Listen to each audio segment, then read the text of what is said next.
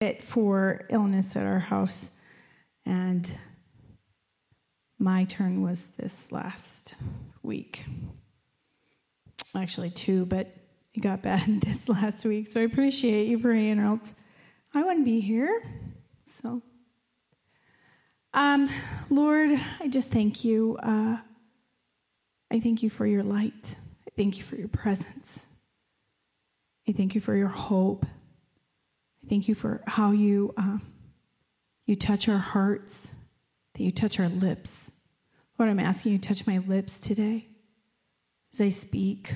Lord, give me your heart and help me share your words. Amen. I'm going to read a little bit from it was from a website called Life in Messiah, and it's about Hanukkah. So I'm going to read a little bit what they wrote. It's kind of a bigger chunk, so I'm letting you know in advance. These are not my words, and they're not from the Bible, but they have... I liked the way that this particular website laid it out pretty simply. So Hanukkah, also known as the Festival of Lights, Hanukkah is an 8-day Jewish holiday celebrating the rededication of the temple in Jerusalem in the 2nd century BC. Hanukkah is the Hebrew word for dedication. It is believed that after a successful revolt against a tyrannical monarch, the victorious Jewish community could find very little pure olive oil to light the menorah, only enough for one day. However, the oil lasted for 8 days, long enough to purify more oil. Jewish people light a candle on each of the 8 evenings in remembrance of God's provision. This part is also according to the same website, Life in Messiah. Antiochus Epiphanes was one of the most anti-Jewish, anti-Israel, anti-God rulers in history, according to the website. He became a ruler in 175 BC. There were several Syrian kings named Antiochus. This particular man chose the title Epiphanes to distinguish himself. This is Greek for God manifest, which indicates the extent of his arrogance against the one true God. In Antiochus' attempt to destroy the worship of the one God and the Levitical sacrificial system, he sent an army to Jerusalem to dedicate the temple to the gods of Olympia and Zeus. He organized an attack on Jerusalem on the Sabbath, knowing the Jews would not fight then. He destroyed much of the city and slaughtered men, women, and children. He defiled the Jewish temple by offering a pig on the altar to Zeus and Olympia and sprinkled its blood in the Holy of Holies. The swine's broth was poured on the holy scrolls and the law. The scrolls containing the word of God were then ripped in pieces and burned. He enslaved and murdered many Jewish people. He ordered many altars to be erected in every town. His troops then ordered all local communities to worship and eat the flesh of pigs to prove their conversion from Judaism. The alternative to eating pig was death. He forbade all Jews from practicing the faith, including circumcision, observance of the Sabbath, and sacrifices. And he had a bearded image of Jupiter placed in the temple in Jerusalem. His goal was to defeat Israel's armies and humiliate their God, thereby assimilating them into the Greek culture. Again, this is this website's words, and you can tell they're kind of loaded. The Maccabean revolt began when a delegate of Antiochus IV named Apelles attempted to force Mattathias Maccabee, a priest who lived in Modin, to sacrifice to a pagan deity. Mattathias refused, but another Jew volunteered to perform the sacrifice. Outraged and overcome by righteous anger, Mattathias pulled out his sword and killed both the Seleucid delegate and the errant Jew upon the altar, and thus the Maccabean revolt began. So when I heard this, specifically this section here too, when I heard about this, I thought about the intense, often violent examples of zeal in the Bible. For example, how Moses, when he came off the mountain and found the Israelites worshiping the golden calf, he called everyone loyal to the Lord to him, and then they killed everyone else. Now, when Moses, this is from Exodus 32:25, when Moses saw that the people were unrestrained, for Aaron had not restrained them to their shame among their enemies. Then Moses stood in the entrance of the camp and said, "Whoever is on the Lord's side, come to me." And all the sons of Levi gathered themselves together to him. And he said to them, "Thus says the Lord God of Israel, let every man put his sword on his side and go in and out from the entrance to entrance throughout the camp, and let every man kill his brother, every man his companion, and every man his neighbor." So the sons of Levi did according to the word of Moses, and about 3,000 men of the people fell that day. And then Moses said, "Consecrate yourselves today to the Lord, that he may bestow on you a blessing this day, for every man has opposed his son and his brother." I also thought about how Elijah killed all the prophets of Baal after God struck the sacrifice with fire. Then the fire of the Lord fell and consumed to the burnt sacrifice and the wood and the stones and the dust, and it licked up the water that was in the trench. Now when all the people saw it, they fell on their faces and they said, "The Lord, he is God. The Lord, he is God." Elijah said to them, "Seize the prophets of Baal. Do not let one of them escape." So they seized them, and Elijah brought them down to the brook Kyhn and executed them there. So growing up on stories of his people, how ready must Peter have felt to die for his Lord? How right it must have seemed to draw out that sword and cut off the ear of the servant of the priest who was manhandling his king. How confusing it must have seemed to be corrected in that moment. Matthew 26:50. Then they came and laid hands on Jesus and took him, and suddenly one of those who were with Jesus stretched out his hand and drew his sword, struck the servant of the high priest, and cut off his ear. But Jesus said to him, "Put your sword in its place, for all who take the sword will perish by the sword. Or do you not think that I can now pray to my Father, and he will provide me with more than 12 legion of angels? How then could the scriptures be fulfilled that it must happen thus?" Peter lived for this. He prepared for this. He was the one Jesus spoke of in Matthew 16:18. "And I also say to you that you are Peter, and on this rock I will build my church, and the gates of Hades shall not prevail against it." They had been waiting for the Lord to rescue them. They had been waiting. Even as Jesus ministered in an intensely personal, servant-hearted way, they waited for him to rule and reign and to come into his power and to wipe the Romans out of Jerusalem. But the battle Jesus asked his disciples to fight in his last hour was a battle in prayer. Matthew 26:36. Then Jesus came with them to a place called Gethsemane and said to the disciples, "Sit here while I go and pray over there."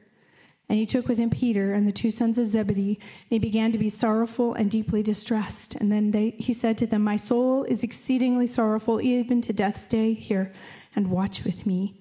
And he went a little further and fell on his face and prayed, saying, "Oh, my Father, if it is possible, let this cup pass from me. Nevertheless, not as I will, but as you will." And then he came to his disciples and found them sleeping and said to Peter, "What? Could you not watch with me 1 hour? Watch and pray, lest you enter into temptation. The spirit indeed is willing, but the flesh is weak." And the rock spoken of to Peter, about which the Lord would build his church, and of which the gates of hell would not prevail against, was the preceding revelation, the one in Matthew 16:15, where he said to them, "But who do you say that I am?" And Simon Peter answered and said, "You are the Christ, the Son of the living God." Jesus answered and said to them, "Blessed are you, Simon Bar-Jonah, for flesh and blood has not revealed this to you, but my Father who is in heaven." So let's go back to the story of Moses. Before he came down from the mountain and found the Israelites dancing and saw the golden calf, and before his anger was hot in him and he broke the tablets, in Exodus 32:7, it says, "And the Lord said to Moses, Go, get down, for your people whom you brought out of the land of Egypt have corrupted themselves. They have turned aside quickly out of the way which I commanded them, and they have made themselves a molded calf and worshipped and sacrificed to it, and said, This is your God, O Israel, that brought you out of the land of Egypt." And the Lord said to Moses, "I've seen this people, and indeed it is a stiff-necked people. Now therefore, let me alone, that my wrath may burn hot against them, and I may consume them, and I will make of you a great nation. So in that moment, the Lord says, let me alone. Let me do this. You are so close. I can't do that with you here. Step away. But his response, Moses' response is, Moses pleaded, and the Lord his God said, Lord, why does your wrath burn hot against your people whom you have brought out of the land of Egypt? With great power and with a mighty hand. Previously, the Lord says, you brought them out. And Moses says, you brought them out. I know you. I have sat with you. I hear your voice. I have a bigger revelation of who you are. Why should the Egyptians speak and say, he brought them out to harm them, to kill them in the mountain, and to consume them from the face of the earth? Turn from your wrath, your fierce wrath, and relent from this harm to your people. Here is Moses saying, Lord, turn from your wrath. He has such a place of intimacy. He can know the Lord's heart, and he can speak to him. Remember Abraham, Isaac, and Israel, your servants, to whom you swore by your own self and said to them, I will multiply your descendants as the stars of heaven, and all this land I have spoken of I will give to your descendants, and they shall inherit it forever. This remember Abraham. Abraham is the same one who interceded for Sodom, who interceded for his cousin Lot, who went to the Lord, can I go before you and ask if there are this many righteous, would you withhold your anger? So the Lord relented from the harm which he said he would do the people. So at the beginning of the month, just a reminder, Jen heard from the Lord and shared what he had said, that he was asking us to dump out our cup of frustration and fill it with intercession. And it's come up a couple of different times. She has dutifully reminded us what the Lord has said. And we've been invited to enter into that. Now, this is where my message changes from what I thought it would be about. Because I thought I would be exploring intercession with you. Because that's what the Lord has been having me do on my own time. Because I realized, God showed me, I don't really understand what the word intercession means. And I only want the definition of that word to come from him. I want all of my ideas and concepts to come directly from, if possible, from the Lord. So he and I have been talking and reading the Bible together and studying it, and I'm going to tell you right now that I can't tell you exactly all the nuance of what intercession is, but that's because he has to show you the same way he's been showing me. If there's any words that you realize, I think I know what this means, and then you're like, wait, what? Wait. I don't know that I know that means. I know what my culture has said it means. I know what I grew up believing it means. But I haven't actually thought about, is that what the Bible says it means? Is that what you, Lord, say it means?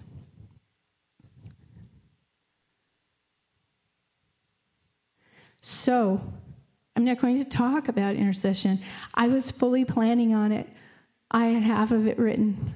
And the Lord did something he's not done to me yet, which was say something different and say, okay, what if I want you to talk about something different?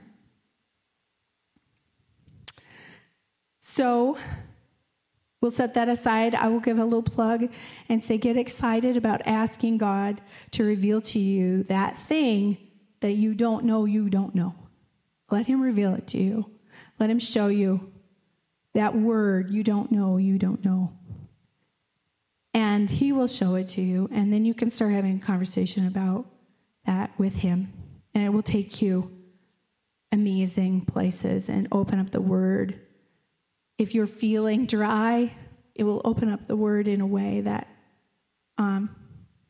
you forgot it could be. because he'll be speaking directly to you about that thing. When you're in the prayer meetings, you will hear it pop up.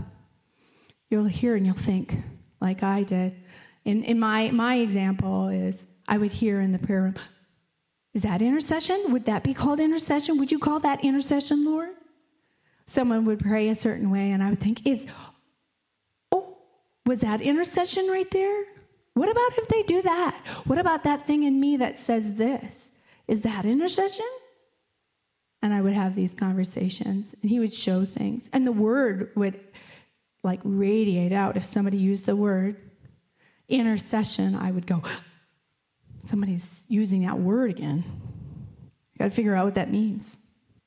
So get excited about asking God to reveal to you that thing you don't know. However, night before last, when I was talking to the Lord, I asked him, what do you want to talk about? And he said, maybe I'm talking to you about light. And I was like, I did a lot of notes already, and I don't really feel good. I'm just, okay, let's just set that aside for now, Lord. I'm just going to go back to my reading. It's been a while since I was reading where I was kind of reading. If you didn't take me a place, I'm just going to open it up where I left off. Where did I leave off? Here it is. Luke 11:33. I'll just start reading there, Lord. No one, when he has lit a lamp, puts it in a secret place or under a basket, but on a lampstand, that those who come in may see the light. The lamp of the body is the eye. Therefore, when your eye is good, your whole body is full of light. When your eye is bad, your body is also full of darkness. Therefore, take heed that the light which is in you is not darkness. Then your whole body is full of light, having no part dark, the whole body will be full of light, as when the bright shining of a lamp gives you light. Oh, maybe you do want to talk about light. I get it. So if you remember at the start, I read to you a whole bunch about Hanukkah, and I read to you about it being 8 days that the lamp stayed lit. Luke 9:28. Now it came to pass about 8 days after these sayings, the sayings that Jesus was saying was, the Son of Man must suffer many things, to be rejected by his elders and chief priests and scribes, and be killed and be raised up on the third day. And if anyone desires to come to me, let him deny himself, take up his cross daily, and follow me. For whoever desires to save his life will lose it. Whoever loses his life for my sake will save it. So 8 days after these sayings, that he took Peter, John, and James and went up on the mountain to pray. And as he prayed, the appearance of his face was altered, and his robes became white and glistening. And behold, 2 men talked with him, who were Moses and Elijah, who appeared in glory and spoke of his decease, which he was about to accomplish at Jerusalem. So the website Life in Messiah, again, also said, the light of the Hanukkah lamp is to take place between sunset and until there is no wayfarer left in the street. The lamp should be placed outside the entrance of the house, and if a person lives in an upper story, it should be set on the window nearest the street. So the idea is to put the menorah in the window for all to see and know. It's a testimony. It's a witness. Revelation 3:12, he who overcomes, I will make him a pillar in the temple of my God, and he shall go out no more. I will write on him the name of my God, and the name of the city of my God, the new Jerusalem, and it will come down out of heaven from my God, and I'll write on him my new name. So that word in that passage, pillar, is G4769, stylos. A pillar, it's defined as a pillar, a column, pillars of fire. For example, flames rising like pillars.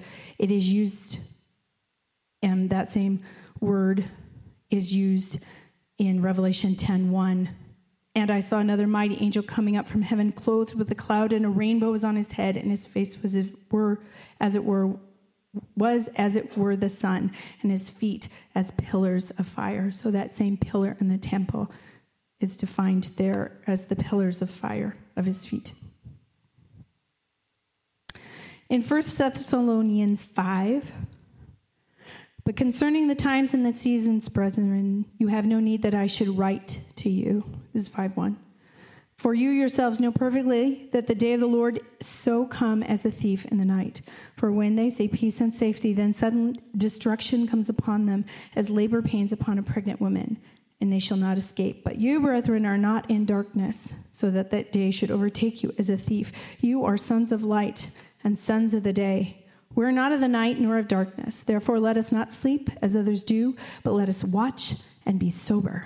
For those who sleep, sleep at night, and those who get drunk are drunk at night. But let us who are of the day be sober, putting on the breastplate of faith and love, and as a helmet the hope of salvation. For God did not appoint us to wrath, but to obtain salvation through our Lord Jesus Christ, who died for us, that whether we wake or sleep, we should live together with him. Therefore, comfort each other and edify one another, just as you are also doing. So when I was looking into this light in the dark place, it made me think of a quote from one of the Lord of the Rings books, the trilogy. Let's just call it the trilogy, since I can't remember which one it's in, where Galadriel says to Frodo, I give you the light of Arendelle, our most beloved star. May it be a light for you in dark places when all other lights go out. So I can't help but be seeing the Lord is talking to us about, he says to me, maybe I want to talk about light. And then here we are on the cusp of the Hanukkah holiday, where tonight at sundown the first Hanukkah candles would be lit, or the oil would be lit. We do candles in our house, so that's just the way I think of it. But many families do oil, because that's what it represents, is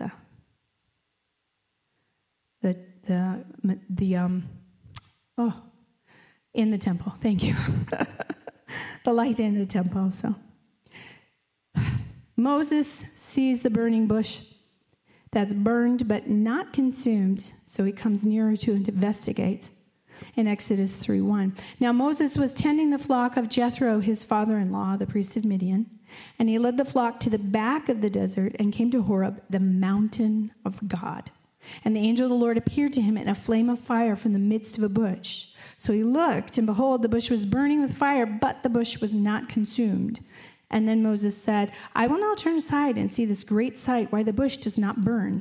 Now, that's a beautiful translation, but I find that one of the other translations, I used the NIV just for clarity in this particular passage, was, it says that Moses saw that the bush was on fire, it didn't burn up.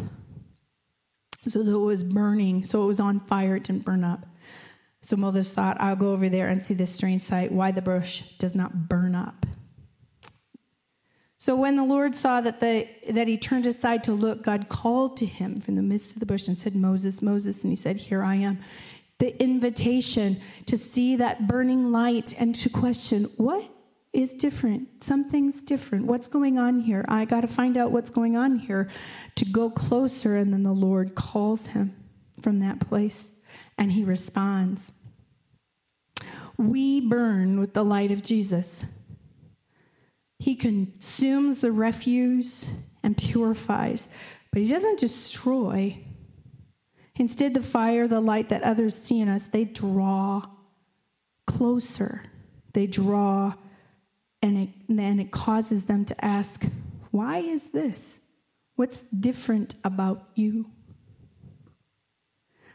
I wanted to, during worship, when Barbara shared the passage in James, did I do that right? Okay. And the response, Jessica prayed, take it, that we would take it quickly before the Lord, that we would be witness, that it would be a witness in prayer, that we would take these things to you in prayer, that this would be a witness to the people around us, that we take something that would be like a complaint or a negative. And rather than entering into that, we invite into that place of brightness and light. And then Jen was singing, touch my lips with your coal, purify me head to toe, make me a minister to my family. According to a different website, so according to the website, the First Fruits of Zion, in rabbinic terminology, the menorah was sometimes called the light of the world. In John 8:12, Jesus spoke to them saying, I am the light of the world. He who follows me shall not walk in darkness, but have the light of life. In John 1:1, in the beginning was the Word, and the Word was God, and the Word was with God, and the Word was God. He was with God in the beginning. Through him all things were made. Without him nothing was made that had been made. In him was life, and that life was the light of all mankind. The light shines in the darkness, and the darkness has not overcome it. There was a man sent from God whose name was John, and he came as a witness to testify concerning that light so that through him all might believe. He himself was not the light. He came only as a witness to the light. The true light that gives light to everyone was coming into the world. And in Genesis 1:1, in the beginning God created the heavens and the earth was without form and void, and the darkness was on the face of the deep, and the Spirit of God was hovering over the face of the waters. And then God said, let there be light. And there was light. And God saw the light, and it was good. And God divided the light from the darkness. God called the light day, and the darkness he called night. So the evening and the morning were the first day.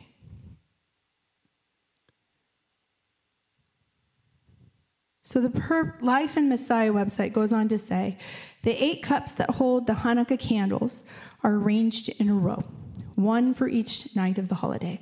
Every menorah has one additional cup, a 9th cup, which is located in the center or to one side and is usually slightly elevated. The 9th candle is called the shamash, or one who serves. Jewish tradition says the purpose of the shamash is that Judaism gives light to the world. As Hanukkah, we light an additional candle on each day. We use a shamash to light the other candles until all the candles give off their light. So on the first night of Hanukkah after sundown, the shamash candle is lit, which is in turn is used to kindle one candle of the menorah. Second night, the shamash again is lit and is used to light 2 candles, for example, or etc. The purpose of the shamash is to, according to a Wikipedia article, the purpose of the shamash also is to adhere to the prohibition specified in the Talmud against using the Hanukkah lights for anything other than publicizing and meditating on the Hanukkah miracle. This differs from Sabbath candles, which are meant to be used for illumination and lighting. So, the servant light not only lights the rest, but is the only illumination. And the rest reflect, and they pass on that light. So the servant candle, the light that sets fire to the rest, the fire that burns, but doesn't destroy, the burning heart for prayer, for intimacy, for zeal, for his house, the light that draws others to ask, why are you different? The light that is evident in the fruits of the Spirit, the light that shines when all else is darkness, the testimony of Jesus, the spirit of prophecy. So on the website Jews for Jesus, according to the latter rabbinical tradition, when the rule of the Hasmoneans prevailed and they defeated the Hellenists, they searched and finally found a tiny pitcher of oil which bore the seal of the high priest. In it was enough oil to last no more than 1 day, and a miracle occurred. It endured for 8 days. For this reason, a period of 8 days was marked off for thanksgiving and praise. The oil miraculously burned for 8 days, which was the necessary time to prepare a new supply of sacred oil for the temple menorah. So in Matthew 25:1, we know this passage well. Then the kingdom of heaven shall be likened to 10 virgins who took their lamps and went out to meet the bridegroom. Now 5 of them were wise and 5 were foolish. Those who were foolish took their lamps and took no oil with them, but the wise took oil in the vessels with the lamps. But while the bridegroom was delayed, they all slumbered and slept. And at midnight a cry was heard, Behold, the bridegroom is coming, go out to meet him. Then all the virgins arose and trimmed their lamps. And the foolish said to the wise, Give us some of your oil, for our lamps are going out. But the wise answered, saying, No, lest there should not be enough for us and you. But go rather to those who sell and buy for yourselves. And while they went to buy, the bridegroom came, and those who were ready went in with him to the wedding, and the door was shut. Afterward, the other virgins came also, saying, Lord, Lord, open to us. But he answered and said, Assuredly, I say to you, I do not know you. Watch therefore, for you know neither the day nor the hour in which the Son of Man is coming. Sometimes when I hear that passage, I think about my strength, my ability. It's all focused on me, whether or not I will have enough oil, rather than knowing the one where my oil comes from. I can easily get trapped in worrying that I don't have enough oil and forget that I know the one who gives. I know the one who provides, that he can take one bit and make it last as long as it needs to, that I can give him what I have, that he can consume and purify and burn away the rest and just take my heart. And I can trust him because he is faithful and good, and know that he'll keep me, that there's no way I can really have enough oil that I have stored up. But I can have a saving knowledge of him. I can know from where my help comes from. Enough to burn until. That's what they said about the oil, that there was enough to burn until the new was prepared. Isaiah 60:1-7.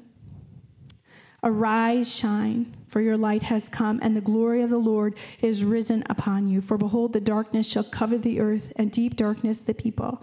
But the Lord will arise over you, and his glory will be seen upon you. The Gentiles shall come to your light, and the kings to the brightness of your rising. Lift up your eyes all around and see, they all gather together, they come to you. Your son shall come from afar, and your daughter shall be nursed at your side. And then you shall see and become radiant, and your heart shall swell with joy, because the abundance of the sea shall be turned to you. The wealth of the nations shall come to you. The multitude of camels shall cover your land. The dromedaries of Midian and Ephah, all those from Sheba shall come. They shall bring gold and incense, and they shall proclaim the praise of the Lord. All the flocks of Kedar shall be gathered together to you. The rams of Nabaioth shall minister to you, and they shall ascend with acceptance on my altar, and I will glorify the house of my glory. And Isaiah 60:19-20. The sun shall no longer be your light by day, nor the brightness shall the moon give you light to you, nor for brightness shall the moon give light to you. There we go. But the Lord will be to you an everlasting light, and your God your glory. Your sun shall no longer go down, nor shall your moon withdraw itself. For the Lord will be your everlasting light, and the days of your mourning shall be ended. So today you get a short message, but keep that light. Keep that light. It's a witness. What we have is a witness, and right now it's very dark. And though the history might have these things like I've started with we look back at some of the stories and we see the swords and we see the violence, but Jesus called us to pray and to be that, to just carry his light. It's not really ours. Just like the Shamash lights the other candles, he lights us, and people see that as a witness. So, Lord, I'm just asking that tonight, today, that you brighten us up and you polish us up and get us ready to stand in the window as a witness, that you are the light, and you're a beautiful servant light. And we just ask that we be the witness that you call us to be, that we trust in your character and your goodness, to make the oil last through the dark night. We keep asking for you to burn away the bits that aren't pure. We don't want any darkness in us, Lord. We just ask that we be able to pray and pray with faith. Amen. Happy Hanukkah.